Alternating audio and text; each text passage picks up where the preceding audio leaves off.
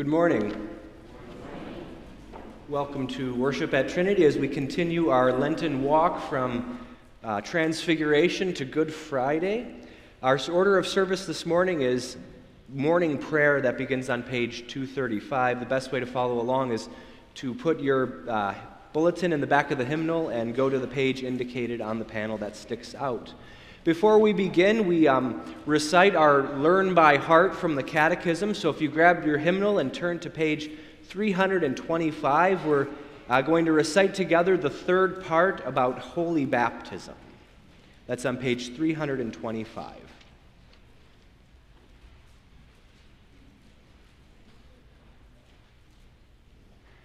How can water do such great things? Certainly not just water.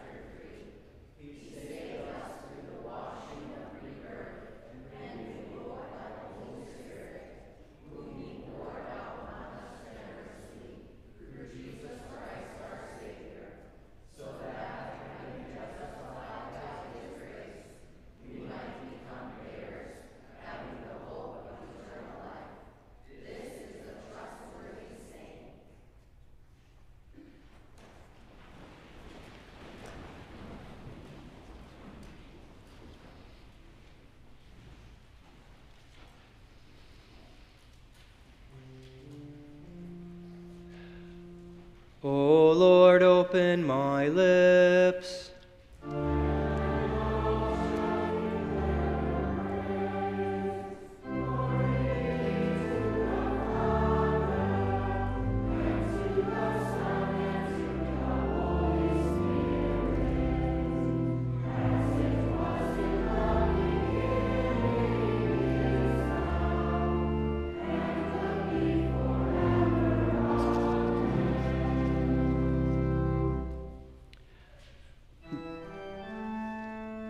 The Lord has redeemed his people.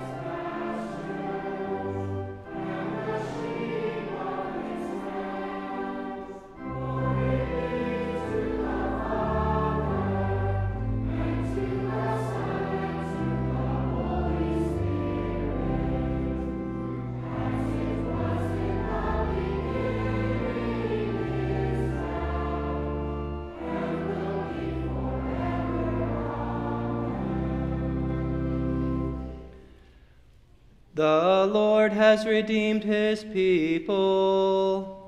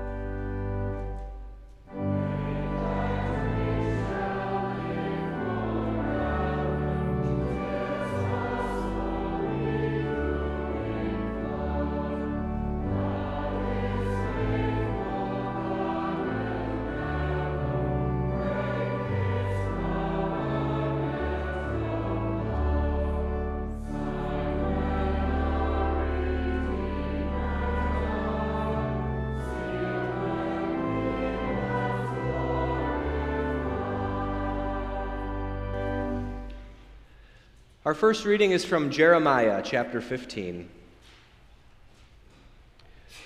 O Lord, you know, remember me and visit me, and take vengeance for me on my persecutors.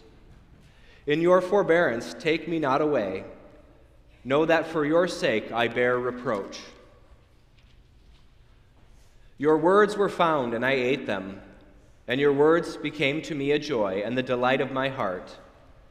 For I am called by your name, O Lord God of hosts. I did not sit in the company of revelers, nor did I rejoice.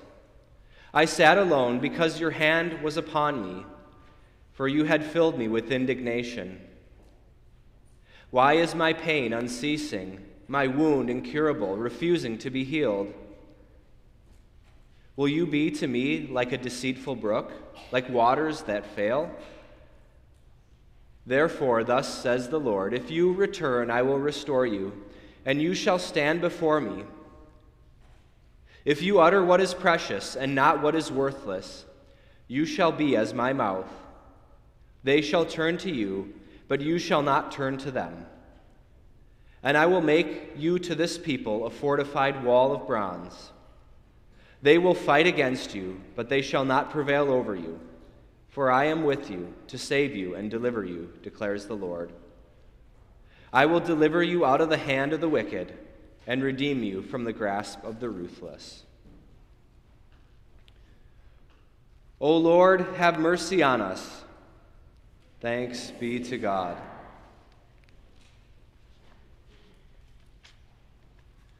Our second reading is from the Gospel according to St. Luke, the 13th chapter. At that very hour, some Pharisees came and said to Jesus, "Get away from here, for Herod wants to kill you."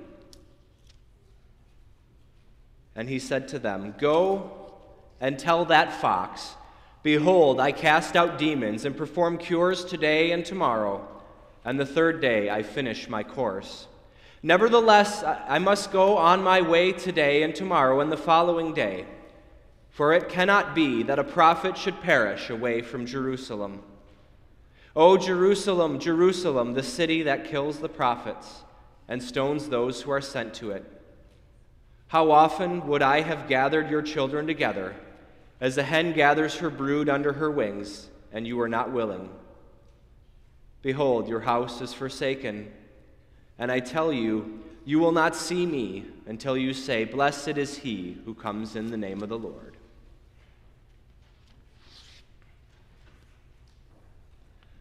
O Lord, have mercy upon us. Thanks be to God.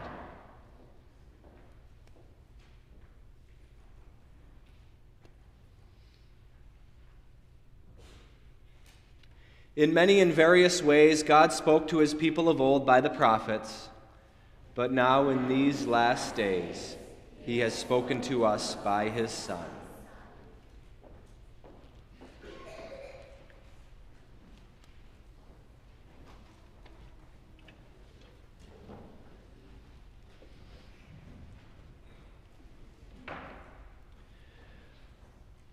Grace, mercy, and peace be to you from God our Father and our Lord and Savior, Jesus Christ. Amen. We just read a passage from the prophet Jeremiah. He's one of the so-called major prophets in the Old Testament. But I was sort of wondering this week, what do we really know about Jeremiah? What do you know about Jeremiah? Well, we know he was a prophet, but he wasn't like most of the other prophets. See, when we think of a prophet, we usually picture an old man with a long gray beard hobbling around with a cane, maybe saying things that sound strange to our ears. But this was not the case with Jeremiah. In fact, he was barely an adult when God called him to be a prophet. Can you imagine? A mere 20 years old, and he's to go and tell the Israelites their sins. No wonder the people didn't want to listen to him. Not only was he a young man, who is Jeremiah and what does he know? But he had a very unpopular message, as the prophets so often did. Destruction was coming for God's people.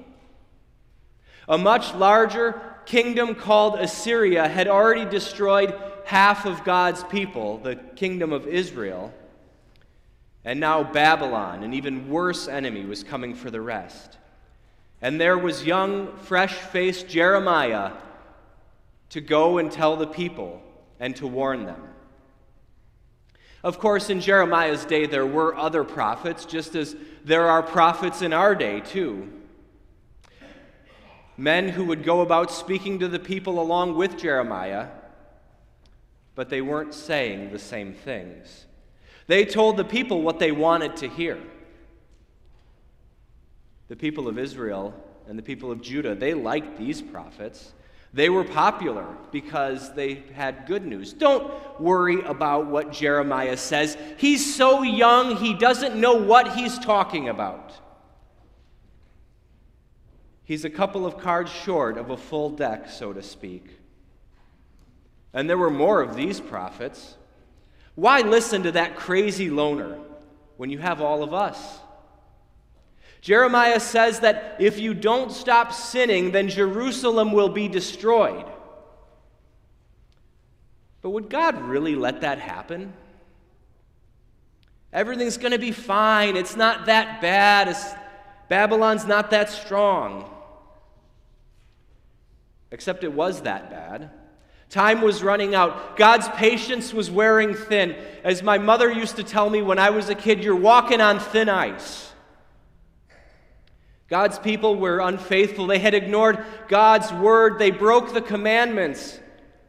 And they worshiped false gods. And now they were faced with losing everything. But it didn't have to be this way. If they would repent, if they would turn and stop sinning, then God would spare them. But the people wouldn't listen. The words of the false prophets were too sweet upon their ears. Why eat vegetables when you can have ice cream? Why have oatmeal for breakfast when that bacon smells so good?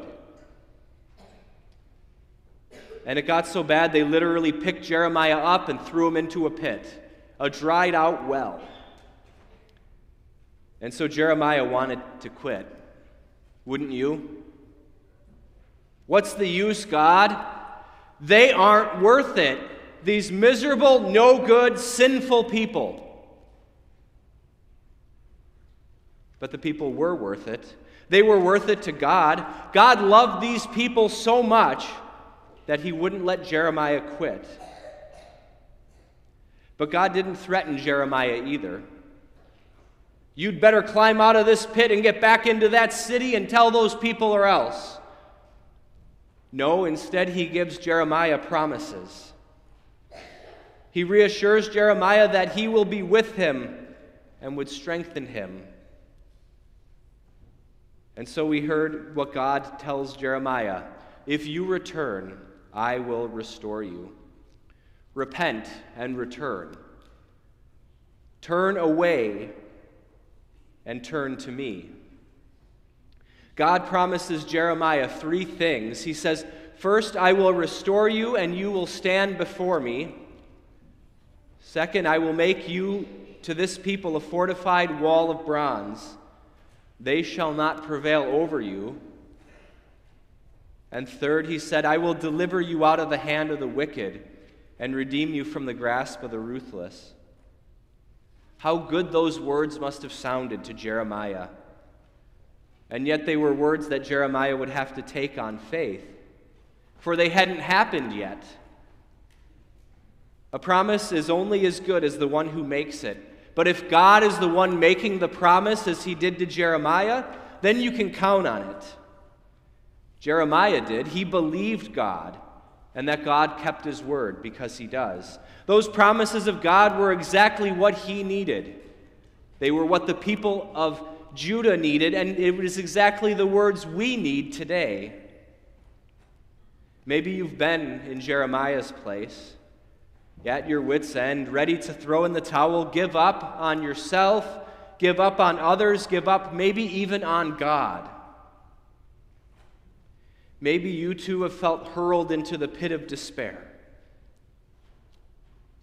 If that's you, then maybe you feel also like Jeremiah at being called to repentance. It's not me who needs to repent, God, it's those people. But repent we must.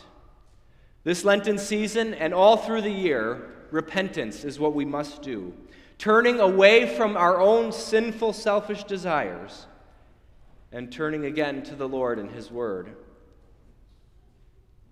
Repenting for the times we have acted as if God doesn't see or care, as if He's asking just a little too much, as if His grace isn't sufficient. And so the call goes out to repent, to return to God, to come back to His faithful promises,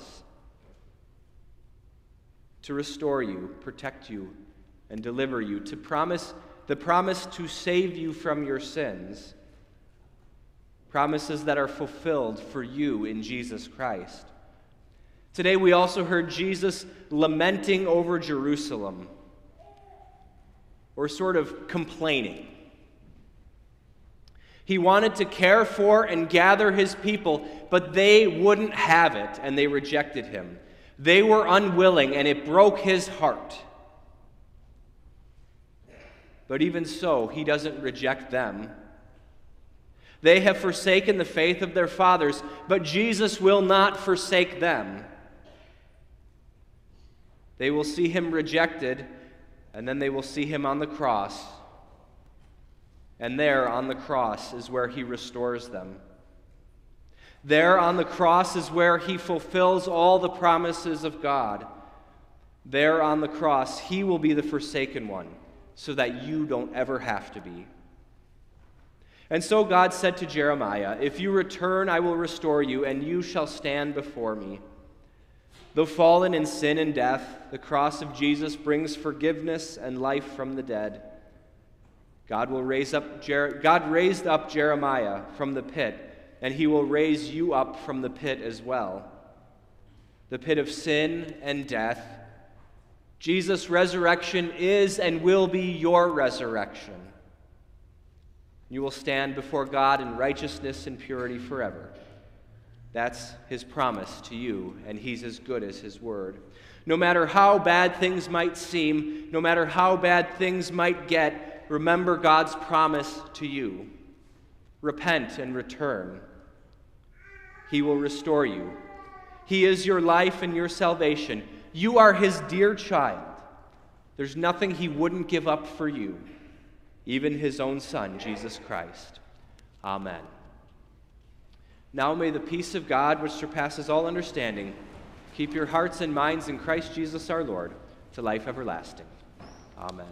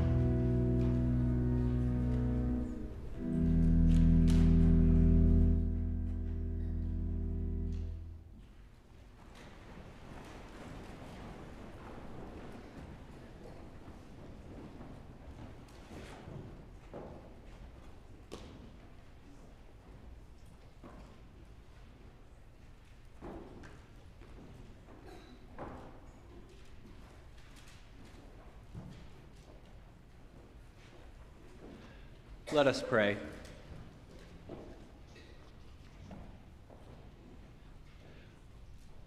Almighty and everlasting God, you despise nothing you have made and forgive the sins of all who are penitent. Create in us new and contrite hearts, that lamenting our sins and acknowledging our wretchedness, we may receive from you full pardon and forgiveness. Through Jesus Christ, your Son, our Lord, who lives and reigns with you in the Holy Spirit, one God, now and forever. Amen. O Lord, whose glory it is always to have mercy, be gracious to all who have gone astray from your ways, and bring them again, with penitent hearts and steadfast faith, to embrace and hold fast the unchangeable truth of your word. Through Jesus Christ, your Son, our Lord, who lives and reigns with you in the Holy Spirit, one God, now and forever. Amen. O Lord, our heavenly Father, almighty and everlasting God, you have safely brought us to the beginning of this day. Defend us in the same with your mighty power, and grant that this day we fall into no sin, neither run into any kind of danger, but that all our doings, being ordered by your governance, may be righteous in your sight. Through Jesus Christ, your Son, our Lord, who lives and reigns with you in the Holy Spirit, one God, now and forever. Amen. Taught by our Lord and trusting his promises, we are bold to pray, Our Father, who art in heaven, hallowed be thy name.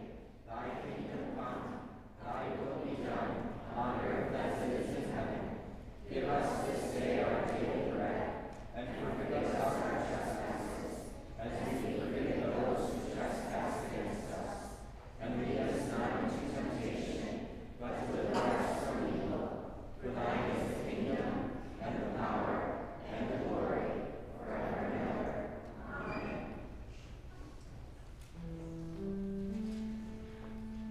Let us bless the Lord.